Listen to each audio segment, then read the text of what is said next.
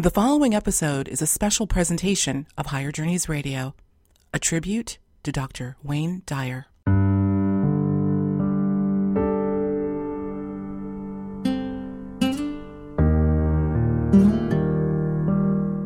Best-selling author, therapist, and life coach Dr. Lori Nadel didn't just know Wayne Dyer, she was touched by him. In 2006, Dr. Lori found herself dealing with an unexpected shift, having been a regular columnist for the New York Times, when she was thrust into unknown waters. It was a meeting with Wayne Dyer and his signature words of wisdom that gave Dr. Lori the courage and inspiration to move on with a renewed sense of purpose and vigor. In this tribute to Dr. Dyer, she shares her experiences with him, her thoughts about him, and the bigger story that he spent so much of his time determined to impart to millions of people all over the world: the importance of shifting into the afternoon of your life.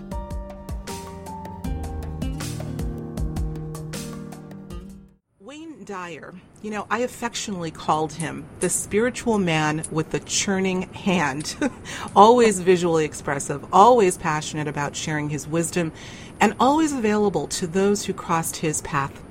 Well, Dr. Lori Nadel is one who has crossed his path on several occasions. In fact, they were good friends. But each time their paths crossed, she was left with an indelible imprint of the man who can be aptly called the true father of self-help. We're fortunate today to have Lori with us to share her recollections and intimate memories of this beautiful soul, who sadly we lost just a short while ago at the end of August, a little over a week ago.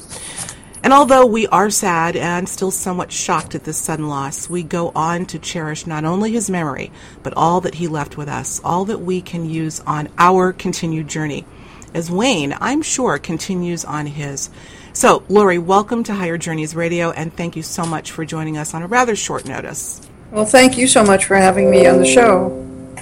It's my pleasure, and although bittersweet, I'm really looking forward, and I know that our audience as well are looking forward to some of your interactions with Dr. Dyer. So, you wrote a touching piece recently, I loved it, in the Huffington Post about your friend Wayne as a tribute to how he affected you and your journey. And the piece is called, I love this, Pastrami and Wisdom, written with so much wit and so touching. And in the open of your piece, Lori, you talk about how in 2006, during a time when you were going through a transition of your own, Wayne's words of wisdom helped you understand how, and I'm going to quote, God sweeps the table clean so that you can get ready to do something else. So if you would give us a little backdrop to this story, this encounter in 2006, we'd love to hear that. I had actually interviewed Wayne a couple of times. I had an internet radio show called The Dr. Lori Show on Genesis Communications Network, and I'd also had a religion column in the New York Times called Long Island at Worship, and I'd done a story about Wayne's protege, Immaculée Ilibagiza, who was a Rwandan refugee who had escaped the massacre by hiding out in a bathroom. And she had written a book about forgiveness and compassion and her mystical experiences while she was in hiding. Mm-hmm. And she lived on Long Island, and as part of the interview, I got to speak to Wayne and do a telephone interview. And as we were talking and kind of sharing life experiences, he invited me to have lunch with him when he was coming into New York, I guess the next month. And as it happened, my brother, Eric, who is the radio announcer for the Texas Rangers baseball team, was a huge fan of Wayne's, and he was going to be in town with the team on his birthday, which was May 16th. And so I asked Wayne if, would I be able to bring my brother along? And he said, sure, you can bring him along. Wayne's birthday was on May 10th, so they were both Tauruses. And Wayne said, yeah, sure, bring him along. And when we showed up at this deli in Midtown Manhattan, there was another brother-sister team there, also from Brooklyn, and that was Curtis Sliwa, who was the founder of the Guardian Angels, and which is a vigilante group, has been going for many, many years. And his sister, Alita St. James, who is a life coach and who had written a book and I think was looking for some advice from Wayne. And so we started talking about, isn't that odd that, interesting synchronicity that you would have two brother-sister kind of teams or duos showing up at this delicatessen to have lunch with Wayne Dyer. And when he showed up, we kind of went around the table, and then the guys started talking baseball, and Alita and I were talking about kind of life and parenting. And then Wayne kind of came back and was asking me about my column. And what happened was the New York Times had decided to cancel Long Island, New Jersey, Connecticut, and Westchester. All the Sunday sections were being canceled. And so, when you get a column in the New York Times, and I started my journalism career in 1968, so to finally have a column in the New York Times was kind of the pinnacle of my journalism career. And now it was just kind of being taken away, not because of my skill or lack of skill. It was a business decision, and I was, not happy about it. I mean, I wasn't devastated, but I was not pleased about it. And Wayne said something that really, kind of I've reminded of it over time, which was, well, sometimes when we get comfortable, he said God kind of wipes the table clean. He kind of like he strips off the tablecloth. Because he wants you to get ready for something else, and kind of said that you don't be surprised if you start to get too comfortable, if God wipes the table clean. That's poignant. Very poignant, and it kind of took away, kind of the, I guess, self-recrimination, and, well, maybe if I'd done this. And, of course, the decision was completely out of my control and affected everybody who wrote for the section. It wasn't a personal decision or an editorial decision that was directed at me, but I was really pleased that he had told me something that kind of gave me kind of more of a meta view or an overview. Yes. And it kind of helped me to prepare spiritually for a lot of ups and downs that would be coming over the next 6 years or so. Sure. That's it is, I'm going to say it again, very poignant. And, Laurie, he had spent so much of his life sharing this wisdom, often in metaphor with people. And, I think it takes a certain kind of ear to hear it and act on it. You like to think that whomever you're imparting whatever you can to, they're going to take your advice, and it doesn't happen for everybody, but you did, and I think that that's a wonderful thing that goes to show you how closely you're listening and aware and got it. You got that message. Well, it was Wayne who used the phrase, the afternoon of your life, right? And you wrote about that in the article too, versus the morning of your life. And so I want to read a quote of his that you referred to in your HuffPost article, if I may. He says, quote, "The afternoon of our lives represents the time when we begin to shift away from the ego and false self being the dominant force in our life. We begin a journey towards meaning. Now, the morning of our lives is really occupied by ambition, giving as much as you can, collecting as much stuff as you can get, impressing as many people as you can, preparing yourself for a job, saving your money, setting goals, pleasing everybody, doing the right thing, getting good grades in school. All this stuff that's revolved around the ego part of us really believes that who we are is what we get out of it and what we do and what other people think of us. That's basically the essence of the ego," end quote. And so this, of course, is a central theme, not only in your article, but in his wonderful film entitled The Shift, which I just had occasion to watch. I loved it. What does the afternoon of life mean to you, Laurie? And how did you process this message when you heard it directly from Wayne? Well, actually, the phrase, if you don't mind, and Wayne had quoted Carl Jung as the person who came up with the phrase, the afternoon of life, which I had heard before. It's really referring to, when you get into your 40s and you're really looking at, for most people, the second half of life, or for most people, around the second half of life, a little more, a little bit less.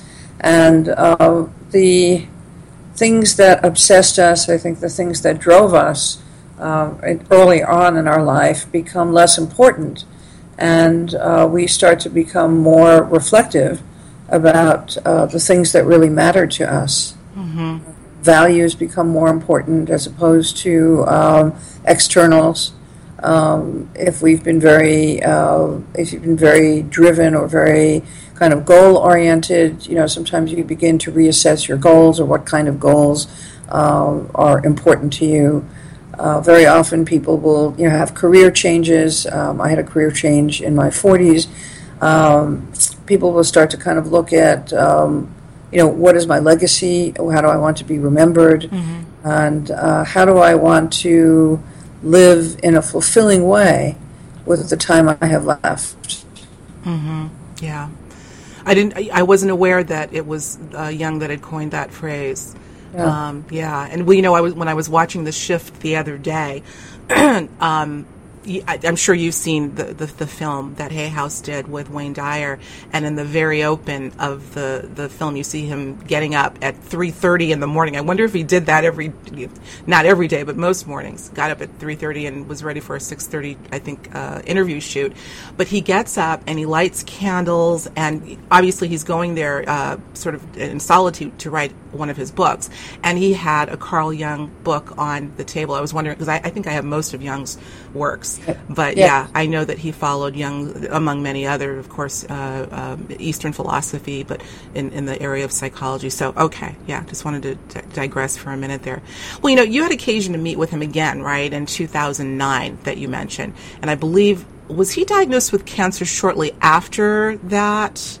He was diagnosed with cancer shortly after that. Yeah, yes. Yeah. Actually, I met with him a few times when he came to New York to do this annual PBS special. He would do a fundraiser and kind of launch his new book.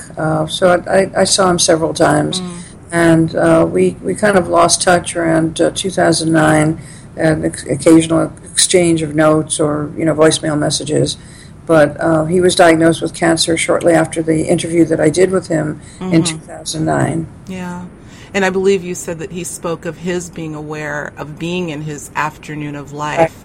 Yeah, very poignant. Yeah. Did you look at that in retrospect and think, I wonder if this is implicit of that he sort of knew on some level that God was going to wipe the table clean and give him another sort of scenario to work with?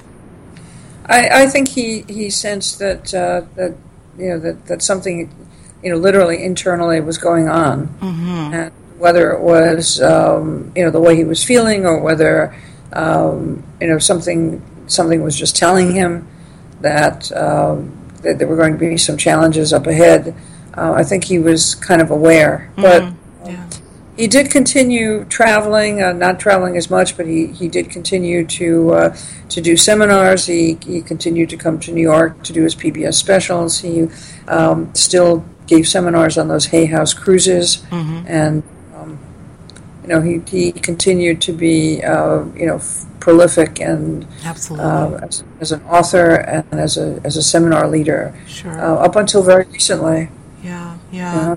Well, again, this man, Wayne Dyer, struck me as someone who was extremely lucid and aware of his own journey, even if expressed in metaphor. And, I don't want to harp on his hardships and ultimately his end-of-life scenario, but I do want to get this in because I think it kind of speaks to what you and I have been talking about, his sort of feeling, his intuitive sense.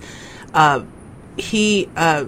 in a Facebook post he made merely days before his passing, I think it was like August 27th, he said the following. I think this is like 3 days before he passed. He says, quote, "I have a suit in my closet with the pocket cut out. It's a reminder to me that I won't be taking anything with me. The last one I wear won't need any pockets." Lori, do you think he had a sense on some level, even subconsciously, that he was about to make this transition? I'm sure that he knew. I think people do know. Yes. And go into denial. And certainly he would have had medical reports that would document that he was no longer in remission.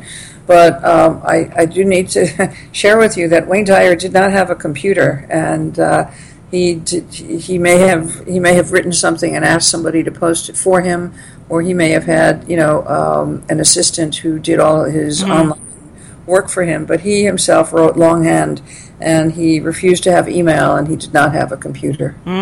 That's interesting. Well, it's interesting that you say that, because going back to that movie, the Shift, where he's getting up 3:30 in the morning, he'd always say, thank you, thank you, thank you. And then he sits down with a yellow pad and pen with the candles starting to write. And I'm like, I wonder if he really does that. Like, does he really write in longhand? Wow. Okay. That's right. He does. That's something to be said. Wow. Yeah. He refused to have email. Yeah. He had a cell phone, but he refused to have email. Good for him. Well, you and I offline, we just talked about that, right? I think there's something to be said for that. I think it's a choice. I started to say a necessary evil, but it is a choice that we bring this technology into our lives. But I have to tell you, I still, as a writer, I have to write with a pen and pad. I think it does something to the brain when we exercise those muscles. So I hear to him for that. Well, yeah. Definitely. One little point I just want to make in terms of, who knows? Did he have a sense that his transition was coming? And I agree with you. I think a lot of people do. We've seen interesting behaviors of people, sometimes in exuberance just prior, even if it's an accident, an enthusiasm. So something about the human spirit is celebrating that they're about to go. So we don't know. But, I want to point out, I just recently heard, I think from the family actually, on the Facebook page, that the coroner's report was that he was still, there was no trace of leukemia in his body. He died of a heart attack. I don't know if you heard that. No. Yeah. Interesting. Mm-hmm. Yep, just came out. So, okay, we don't want to focus on that. That was his time. Yeah, it was his time. It was his time. Yeah. Yeah. Well, let's see. Yeah. Where do we go from here? What other stories can you tell us about Wayne? Well, I wanted to mention that I'm actually launching a new. It's an online platform called Mind-Body Network, mindbodynetwork.com. And what we are is an integrated health and wellness community for providers and also people who can go to look for articles, information, online courses, everything, yoga, nutrition, intuition development, at some point meditation, and a lot of self-help information and programs and courses available. Mm-hmm. And if you go to Mind-Body Network, or your listeners would go to mindbodynetwork.com, there should be a link there to sign up to get a special report. This is a free special report, which was an interview that I did with Dr. Dyer in 2007, just called A Conversation with Dr. Wayne Dyer about the Tao. That he had been reading the Tao Te Ching, which was written 2,500 years ago by Chinese master Lao Tse. Mm-hmm. And the Tao offers a way of living in a state of flow and gentleness that really kind of took over Wayne's way of being. And after reading it, when he turned 65, he gave away everything that he owned, mm-hmm. and moved, or he sold. Well, he gave away and he sold everything that he owned, and I guess he just took a backpack or a suitcase, and he moved to Hawaii. That's when he moved to Hawaii. Okay. Yeah. Of course, when Wayne Dyer gives everything away and moves to Hawaii, it's kind of like when Donald Trump goes bankrupt. He still gets to keep Atlantic City, and Wayne still, he didn't just show up and have to go to a hostel and scrounge for a place to stay. I mean, he had a very lovely place in Hawaii that was very comfortable. So it's not that he kind of took a vow of poverty or celibacy or whatever, but he did give everything away and kind of went and started over, mm-hmm. at the age of 65. And he said that, that the Tao brought him to a place of peace, where he said, when the Tao, when you live the Tao, you become peace rather than talking about it. And he said that was really a big turning point for him in the afternoon of his life. That is powerful. Obviously I knew that he was a student of the Tao, but I didn't know it was that late in his life. That's merely a decade ago. Wow. Yeah. In fact, he wrote several books about the Tao, but there's one, and I think it came out in 2007, 2008, called "Living the Wisdom of the Tao," and then he did 2 or 3 other and a couple of CDs with Tao meditations. It really did shift him into a state of being at peace with everything that happened in his life, including the cancer diagnosis. Mm-hmm. Yeah. He's had quite a few incarnations, was what I say when people are in the afternoon of their life, incarnations within one life, having grown up as a foster child, I think, till he was 10, and then time in the military. I mean, so many different lives, I would say, so many different shifts that he has made. And, I always got the sense, Laurie, that he was equally student as much as teacher. And he took what he learned as he was learning it and really sort of churned it. You know how I said in the beginning, the spiritual man with the churning hand. And you know what I'm talking about, right? He always expressed himself with his, I don't know if it was his left or right hand, spinning outward, turning. I would always pick that up, and I would notice, and that is a mannerism that some people have that are very expressive, but what I got from that is as he was taking in, learning, he was, that spinning outward of that hand was his sharing it, wanting to share that energy with whomever he was in the vicinity of. Do you know what I mean? Yes, he was, yes. Very offering. His hand was always offering. Offering, that's right. Yeah. I want people to look. I'm sure, we're probably going to see even more expressions of him, the films, the PBS specials, all sorts of interviews. You watch that hand. Watch the way that moves, everybody. I think it's amazing. That's no small thing. Well, there's no doubt that he stood for a passion to see a shift in the human species, in our fundamental behavior, and in our evolutionary trajectory. And you also mentioned in your piece, your HuffPost piece, that in which he cited a theory. Again, I want to quote, his mission had been distilled into one word. This is you talking. Pi, which equals 3.1416%. By that, he meant that if he could reach 3.1416% of the population and influence their thinking, that shift would be sufficient to align a new consciousness among the rest of the population. A key principle was showing people not to be afraid of loss. How did that strike you? Now, before you answer that, I've heard semblances of that before. I think Greg Braden has spoken to the square root of 1%. If that portion of the population could be shifted, it could be enough to shift the entire population. I think Ken Wilber has another calculation. So we're all kind of flirting with the same thing here. What are your thoughts on pi? Well, honestly, I tend to be a little bit of a skeptic on those kinds of projections. I personally think it's going to take 50% or more shift in order to significantly change anything. But then I speak as somebody who's been working in journalism since 1968. So, my overview of a lot of the kind of huge archetypal forces that are at play right now are tremendous and violent and dark and disturbing. And we also have this big shift in consciousness where more people are emerging in the afternoon of life or even in the morning of life with a greater sense of compassion and connection and responsibility. So there is a kind of stream of change that's starting to happen. But it's kind of like pouring a bottle of something colored red into the ocean and then expecting the ocean to change color. Yeah. How much stuff do you have to pour into the ocean before it changes color? I mean, a lot. Yeah, you're absolutely right about that. Fair enough. Well, fair enough on that, Laurie. And what you're describing, I have termed many times the dichotomy of consciousness. I have a chapter in my book, Conscious Musings, called The Dichotomy of Consciousness and the Precipice of Change, in which we're seeing both of these aspects of the human consciousness, the ugliest of ugly, the greediest of greedy, you name it, along with the more altruistic parts that are emerging as well.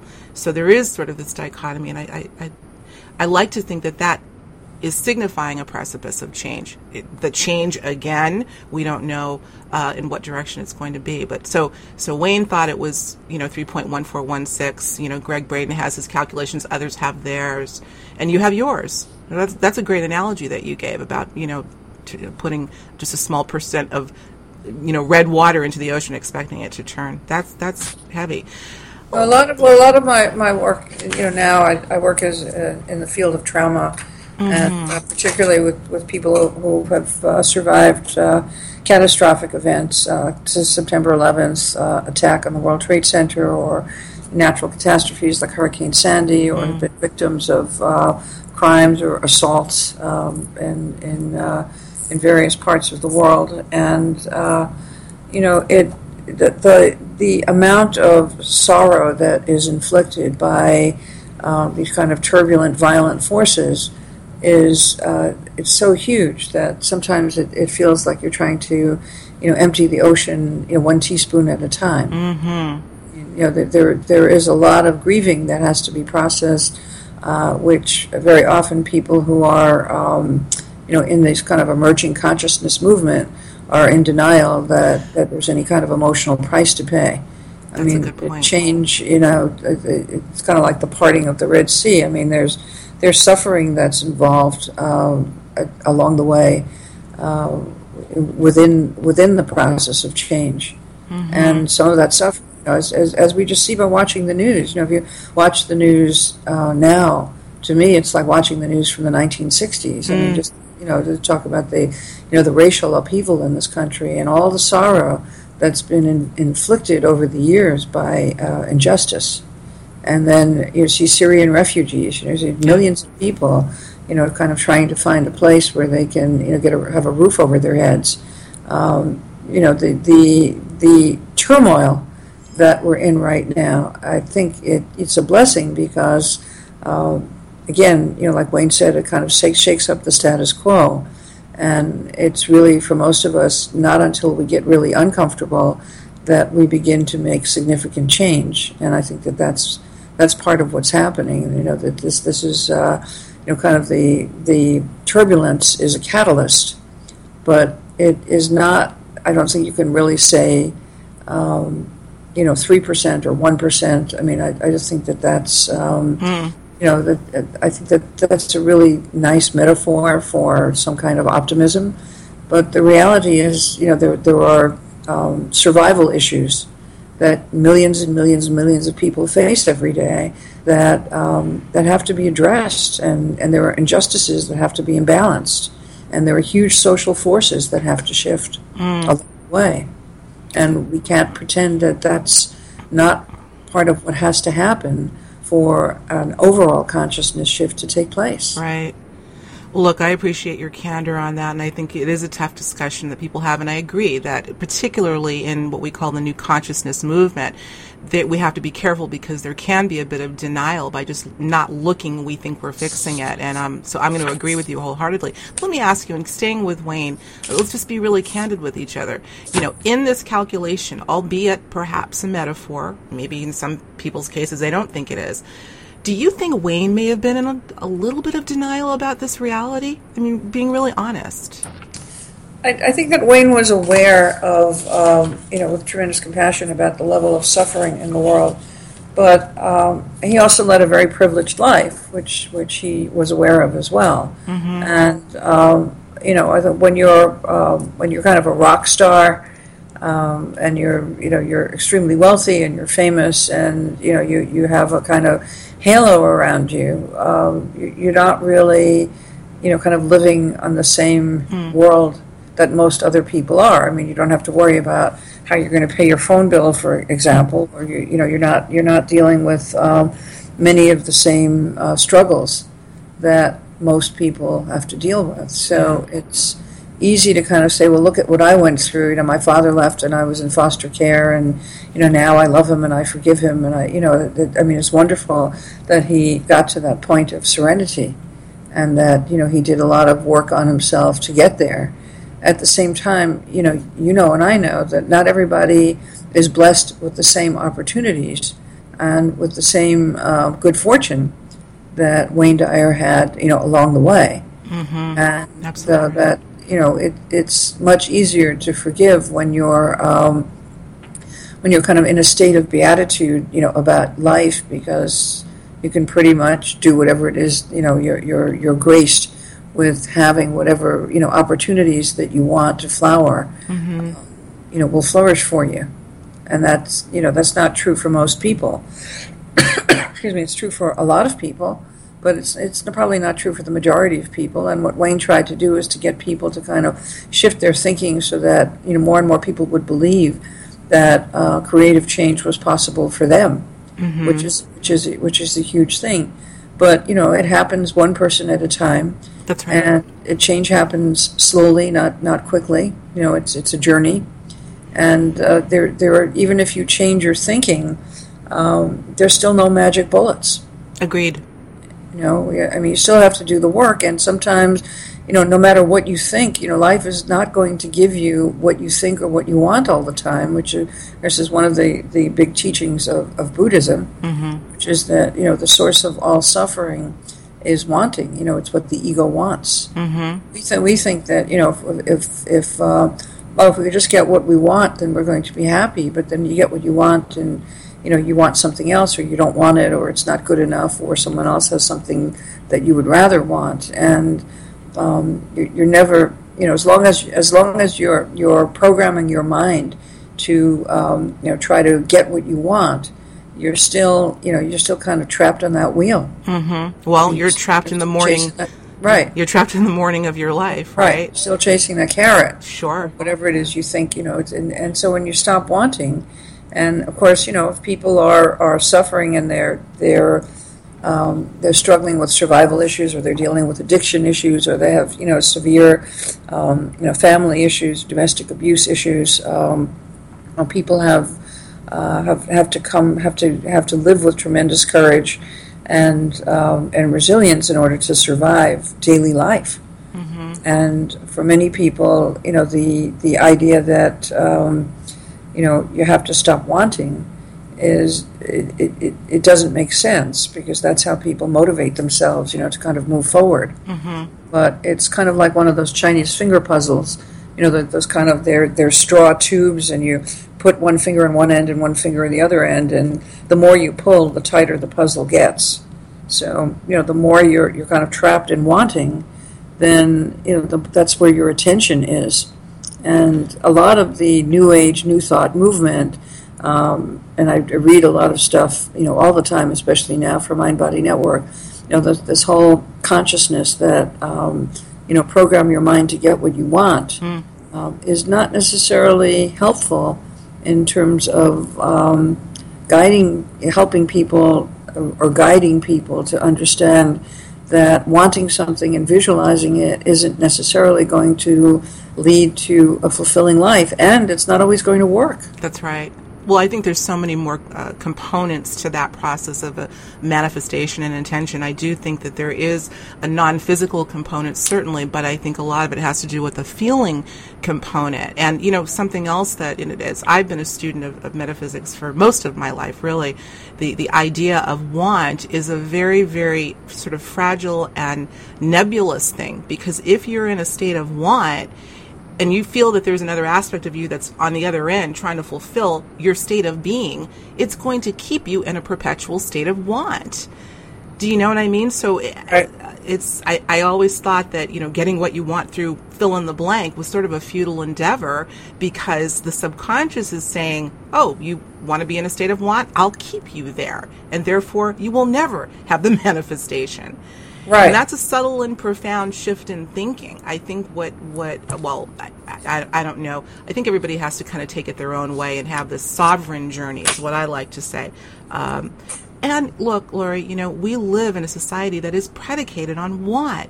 Right. You got this, now here's something else Right. I want to give you. So society has, or the powers that be, if you will, have really indoctrinated the masses into this perpetual state of want. Right. That's complex, and it takes some silence, I think, and some contemplation to really kind of, wade through that. There are no silver bullets. I absolutely agree with you, and I respect what you've said about Wayne. And you're right. Sure, his wants may not have been on the material side, but I'm sure there were still, as I've said, I think he's still on a journey. I don't know that it ever ends, really. I was interviewing a Native American shaman last year, and he was saying that the Lakota people believed that that life, our life is a seamless progression, and that this lifetime is not an independent lifetime, but what came before and what came next, what comes next, is all part of this one life path. And I think that's really true. Mm-hmm. We came from somewhere, we emerged from somewhere into this form and into this lifetime and incarnation, and when we cross over, we will be in another form, but we will be continuing to learn and to work and to study and to grow. It will be a continuation of the path that we're on right here in this dimension. Mm-hmm. It's hard for people to get their arms around infinite, never-ending. Alpha and Omega is what we're taught, that there is a beginning and there is an end, and yet, I don't know. It seems like some of our greatest perennial wisdoms tell us exactly the opposite, that it is a constant emergence in different forms. So, well, here's another quote that Wayne had on his Facebook page, or whoever is keeping it up, or had been. It says, "We are not our bodies, our possessions, or our careers. Who we are is divine love, and that's infinite." And, we've heard that so often from so many warriors of spiritual wisdom, a simple and profound message. We are love, period. I'm going to stop there. First thing, do you feel that we are love? So I feel that we are love, we in the universal generic, or that each individual soul is love. What do you mean by the we? We, as our essence, individually and collectively. I don't know that I even feel comfortably saying. People talk about love in this context as not being an emotion, but literally a frequency, right? That it is, and it's hard. I suppose it's hard to understand because we always think of love, of attaching emotion to love, being in love with somebody, etc.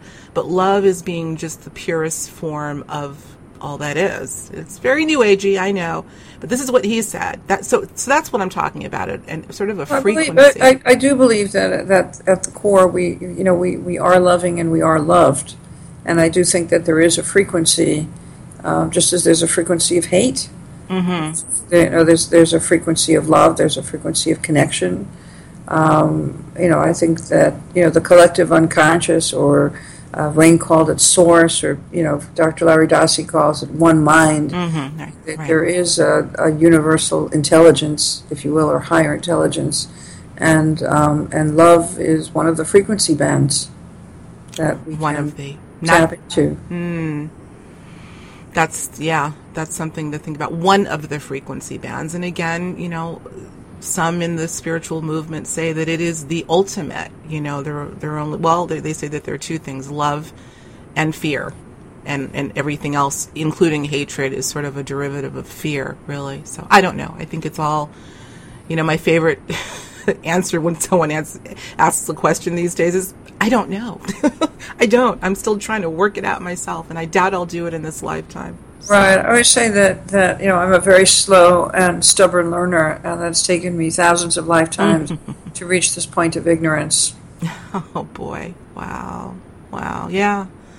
Well, I think if we keep contemplating, taking the words of wisdom with people like yourself included, and Wayne Dyer and Dr. Dossey, whom I've also had occasion to work with, let's just do that. Let's turn off that reality TV, guys. I don't think our audience does that too much, but and start. There's so much more to be thinking about, and this is one of them, as well as those issues of survival and the stuff that we're going through on a day-to-day that seems to be accelerating without question.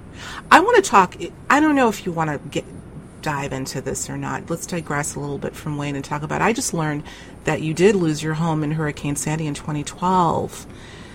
That's a huge endurance of loss. How did you deal with that, and how did you deal with that loss and rebuilding emotionally as well as physically? Well, in the time that it happened, it was kind of a mystical experience for me. I had actually spent 10 years between 1994 and 2004. I spent part of every year studying with shamans in different parts of South America, and particularly with a woman in Brazil who is considered like the Mother Teresa of Brazil. And in Brazil, along the coast and throughout the coast of the southern hemisphere, people speak and talk to and revere the Mother of the Sea the way people inland and even here talk about Mother Earth or Pachamama. And I've always had a very deep reverence and a very deep connection for the soul of the sea. And from the time I was a child, I grew up. I grew up in Brooklyn. I was always kind of biking or going down to the harbor and watching the boats and always felt at home right when I was right at the edge of where the water meets the land, which in shamanic wisdom, the places where the elements intersect, those are sacred vortexes.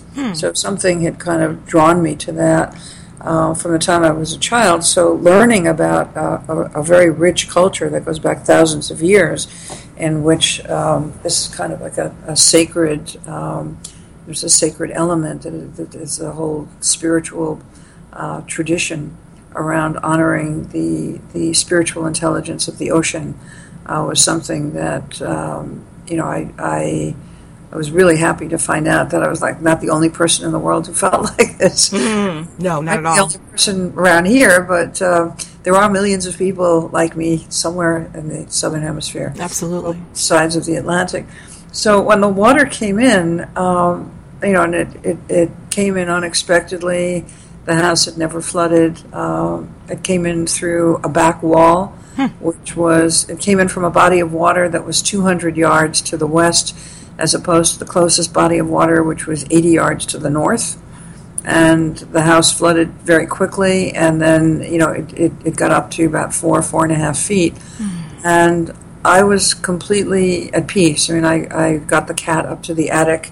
There's a little crawl space, and my boyfriend at the time was helping, and we put everything we could think of, upstairs in the attic, because the water was covering everything. And when it got to be about chest height, we crawled up the stairs and then kind of watched the water making its way up the stairs and until the tide peaked. And I remember at one point seeing these waves of water just kind of pushing through my little cottage where I'd raised my kid, and it was a healing refuge for hundreds of people over the years, and watching it all be taken away. And basically it was destroyed the first half hour. And I felt like I was being lifted up, and I was being shown the nature of impermanence. And I just looked at everything kind of just dissolving. I mean, literally dissolving, the force of the waves and the salt water. And the couch started floating, and the refrigerator was knocked over. The giant refrigerator was floating, and the dryer was floating. These heavy appliances were floating. It was like watching the movie Titanic in your house. Sure, absolutely. So it's kind of awe-inspiring, because it felt like, wow, that there is a force that is so much greater than anything I could possibly understand. And what a miracle to be present, and to be present with this force, at this moment, and to bear witness to this, amazing event that is just wiping out, life as I know it is just being eradicated, which it was, in a very short period of time. And then at one point, I felt there was a spiritual presence, which I felt to be the Mother of the Sea, and clearly she had decided it was time to pay a visit, and so I felt that she was present, but there was an entity or a consciousness that was present that spoke to me and said, well, just as we are pushing out the walls of your house, the water is pushing out the walls around your heart, and you no longer need to have the construct of this cottage around you, because you will carry the peace and magic from here wherever you go. And that's what I was given at the height of the storm. Wow. You have a proclivity, Lori, I can tell, and I think you know this, to listen to listen to these subtle messages that I think still so many people are so preoccupied that they never hear, those synchronicities, those intuitions, the voice that's silent and loud at the same time. So I didn't know how you were going to describe when you said it was a what did you call it? Well, obviously a mystical experience, but an incredibly metaphysical experience in the midst of this emergency.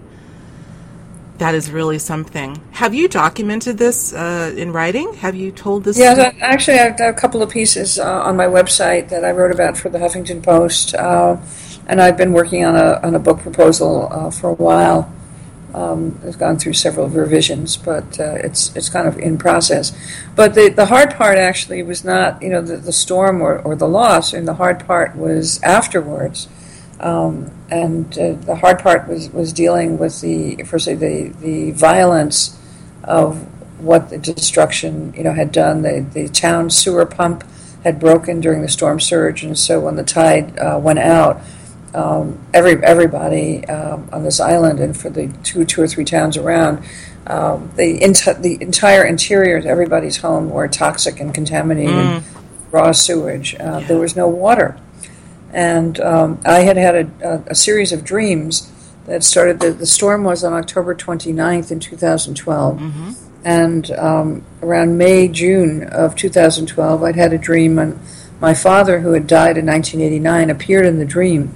And he said to me, Lori, you need to buy water because there's going to be an emergency and you're going to need water. And I said in the dream, I said, okay, Dad, thanks. And then I went to the store and, I bought, if I remember it, a gallon of water here, a gallon of water there. And I had like 3 gallons of water. And then around July 4th, just after July 4th, my favorite uncle, who had died like a year later, he showed up in a dream and he said, Lori, you're not taking this seriously. We really need you to buy more water. Something's going to happen and you're going to need to have extra water. So really pay attention. So I said, all right, thank you, Uncle Nick. And I went out and I bought a few more gallons of water. And then around Labor Day, my father showed up again in a dream. This time, he was wearing his lab coat. He'd been a dentist, and he was very stern. And he was really angry at me. And he said, Lori, you're not taking us seriously. This is the second time I've come back. And there's going to be an emergency, and you're going to have drinking water. You have to have water. You must go out and buy water. You have to listen. And you have to go get water. So I told my boyfriend, and we started bringing water in, and I had like 14 gallons of water and cases of water, and a lot of it was actually up in the attic, and so it was usable. And when the tide went out and the water supply was completely contaminated, the Red Cross was nowhere to be seen for a few days, and there was literally no water.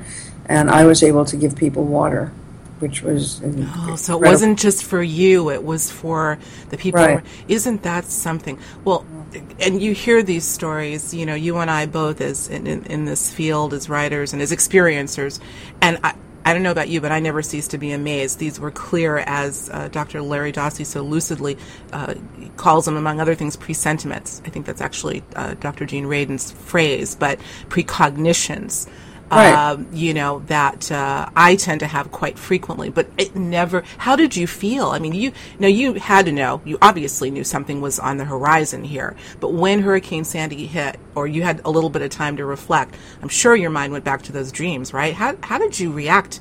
Did you say, "Wow, this is really"? That was a dream. That was a message, obviously.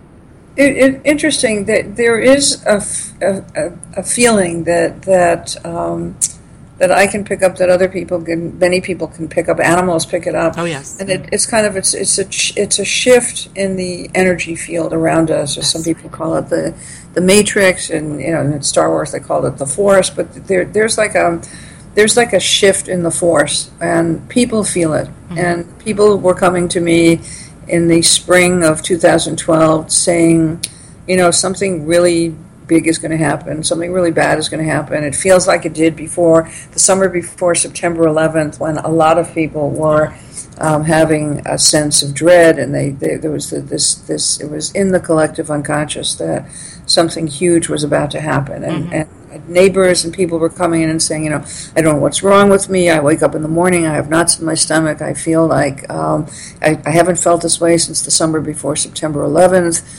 Is there something wrong with me? And I'd say, no, something's coming, and we're feeling it. Absolutely. And we're all feeling it. Yeah, I think some people... It's clear that something, we didn't know what, and of course, as New Yorkers, our first thought was, there's some kind of terrorist attack. I don't think anybody thought in terms of a natural catastrophe that would affect 1 million people on 1,000 miles of coastline. But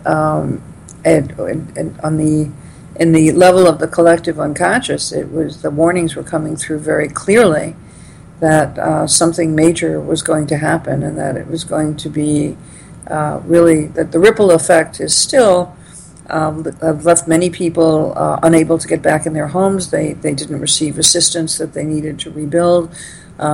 People have gone bankrupt. People have the marriages are starting to fall apart because of the strain of debt and overexposure financially. I run 2 support groups in my community, and people are very anxious that what if there's another hurricane, and even if it's not 4.5 feet of water, still even 3 inches of water or 5 inches of water, you're going to have to go through the same process of rebuilding and fighting with insurance companies and dealing with all the institutions that are supposed to protect us, but which actually do nothing to protect us when catastrophe strikes. Yep. Well, we're winding down. We only have a few minutes left, but I want to go back. This is still, again, because you don't continue to hear it in the headlines, it's sort of out of sight, out of mind for people that aren't intimately connected to it. But going back to this sort of precognition, this collective precognition that we are aware of, that, many are aware that these things happen. I have heard record amounts of stories, every version of precognitive hunch prior to 9/11 and with other things. Including, by the way, I want to wind down with Wayne a little bit. Right around the time that Wayne passed, I wasn't feeling so great. I tend to be, I don't know, maybe even hypersensitive. I think some people can be even a little bit more attuned with environment, and it's oftentimes difficult to delineate if it's an individual situation or a collective situation. But right around the time of Wayne's loss, and even about a week or so before, in fact, the day that, if you recall, the reporter and cameraman from Virginia were shot on quote live TV, I had a crisis with my cat. It sounds like we're both cat lovers, cat owners. Me too. Yeah. My cat had a urinary blockage, unbeknownst to us. We didn't even know there was such a thing. Was fine on Tuesday. On Wednesday, all hell broke loose, and we had to rush him into emergency surgery, or else that was it. He's still in a cage right now recuperating. But I got to tell you, I want to wind this back to, that happened the day of the Virginia shooting. We've been my stomach has been in knots for the last week or so dealing with this, as well as some other things. Wayne passes away. And, I still feel like there's something out of kilter right now. How do you feel? I agree with you. I like right now. Yeah. Yeah, globally. I do agree with you. There's something on the horizon, and it's unsettling, whatever it is. Have other people been coming to you at all? Yes, yeah. Within, the last week, too? Well, it's just people feeling, like again, this kind of unsettled feeling like, something is around the corner now. As I said, in New York, we every year around the anniversary of September 11th, people are re-traumatized with sights and images, and the footage gets replayed, and so some of the unsettledness is just kind of the anniversary triggers of a traumatic event. But there is a feeling that there is something kind of unsettled, kind of on the horizon. Possibly something major, because the economy, could become very volatile in the next few months. It's already started, to get into like major volatility, and there's always a fear that that there could be some kind of an economic or financial recession or correction or whatever they call it. So some of it, is obviously geared around that. I don't know, what it is, but there is something that's unsettled. And it's interesting you mentioned, what you felt before Wayne died. That the day that Wayne died, I was driving my daughter and son-in-law to the train, and we stopped at a traffic light, and suddenly I just felt that there was like this dropout. It got very, very, very, very quiet, which is what I used to feel in the newsroom. It would get really quiet, and then within 48 hours, there would be some like major, huge news event that would happen. But there was always a period where literally the phones would stop ringing and the teletypes would slow down, and everything would just kind of like somebody hit the pause button, and you could practically taste it. And that's what I experienced at that traffic light. And I said to my daughter and my son-in-law, I said, it's too quiet. And they said, what do you mean it's too quiet? And I explained it to them, and because my daughter rolled her eyes and said, oh, yeah, right, Mom. And I said, no, it means that there is going to be a big news story within the next 48 hours. I said, that's what I always feel it. I said, other people feel it. People in the business feel it, or they don't talk about it that much. And there will be a big story. And then by that evening, I learned that Wayne died, and that certainly was a big story to millions of people, and to me on a personal level as well. Sure.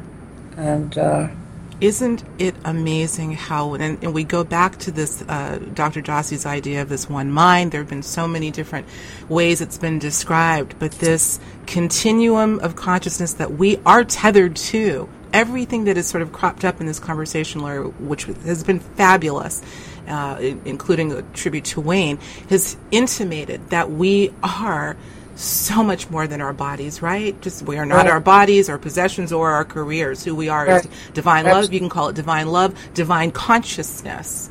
Right. Not just Wayne or you or me or some Swami over here, but every single person. It is our, I started to say birthright. It's even before our birth, obviously. So I think it's part of what we're here to experience, and I sometimes use the term spiritual DNA, and as in the last book that I wrote with Jim Baird, it's called Happiness Genes: Unlocking the Positive Potential Within Your DNA.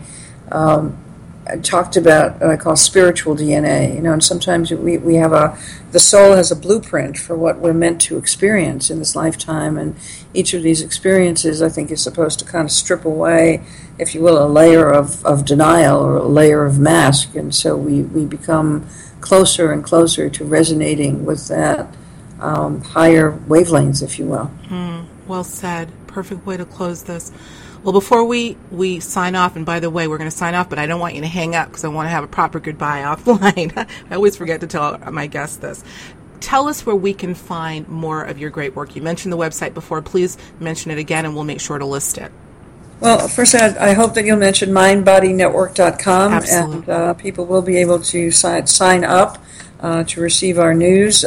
You, as a practitioner and an internet radio host and an author, hope that you'll join our community. There's no charge to join, and you get your own webpage and can post your own blogs and articles and information. And if you're interested, if you have any online courses, we'd be happy to consider having them on mbn.com. Excellent. And there will be a free special report, a conversation with Dr. Wayne Dyer about the Tao. Excellent. That you can request for signing up. My work can be found on laurienadel.com, and you can contact me through the website, which is Laurie, LaurienAdel.com. Excellent. Oh, boy, that's fantastic. And I'm so happy to thank you, by the way, for the invitation with the form that you've gotten. And by the way, audience, Laurie and I, although we have never met in person, I hope that we get to one day, are a part of another beautiful group. That's how we know each other, through a group that is led by Dr. Jeffrey Mishlove. What a pleasure, even under these circumstances. And, we had a little tough time getting started, and I said to Laurie, I wonder if Wayne is like, okay, I've had enough people talking about me. I'm going to just throw a little wrench into your action here, because enough is enough. You wonder if it was Wayne. So cheers to you, Dr. Wayne Dyer. Cheers to you, Laurie Nadel, for all you do and for sharing your recollections and your incredible insight, literally. Thank you so much. Just as we are pushing out the walls of your home, the water is pushing out the walls around your heart. This message that came to Dr. Lori in the midst of losing her home to Hurricane Sandy, she says brought a sense of calm, not after the storm, but right in the middle of it. These are sentiments that I'm sure Wayne Dyer would have agreed with. As he so elegantly put it, God sweeps the table clean so that you can get ready to do something else. And now he too has moved on to do something else as he journeys past the afternoon of his life and swims into new waters. On behalf of Dr. Lori Nadel and all of the people along the way that you've touched, we salute you, Dr. Dyer, for all that you've left us with. May you soar to new heights on your continued journey.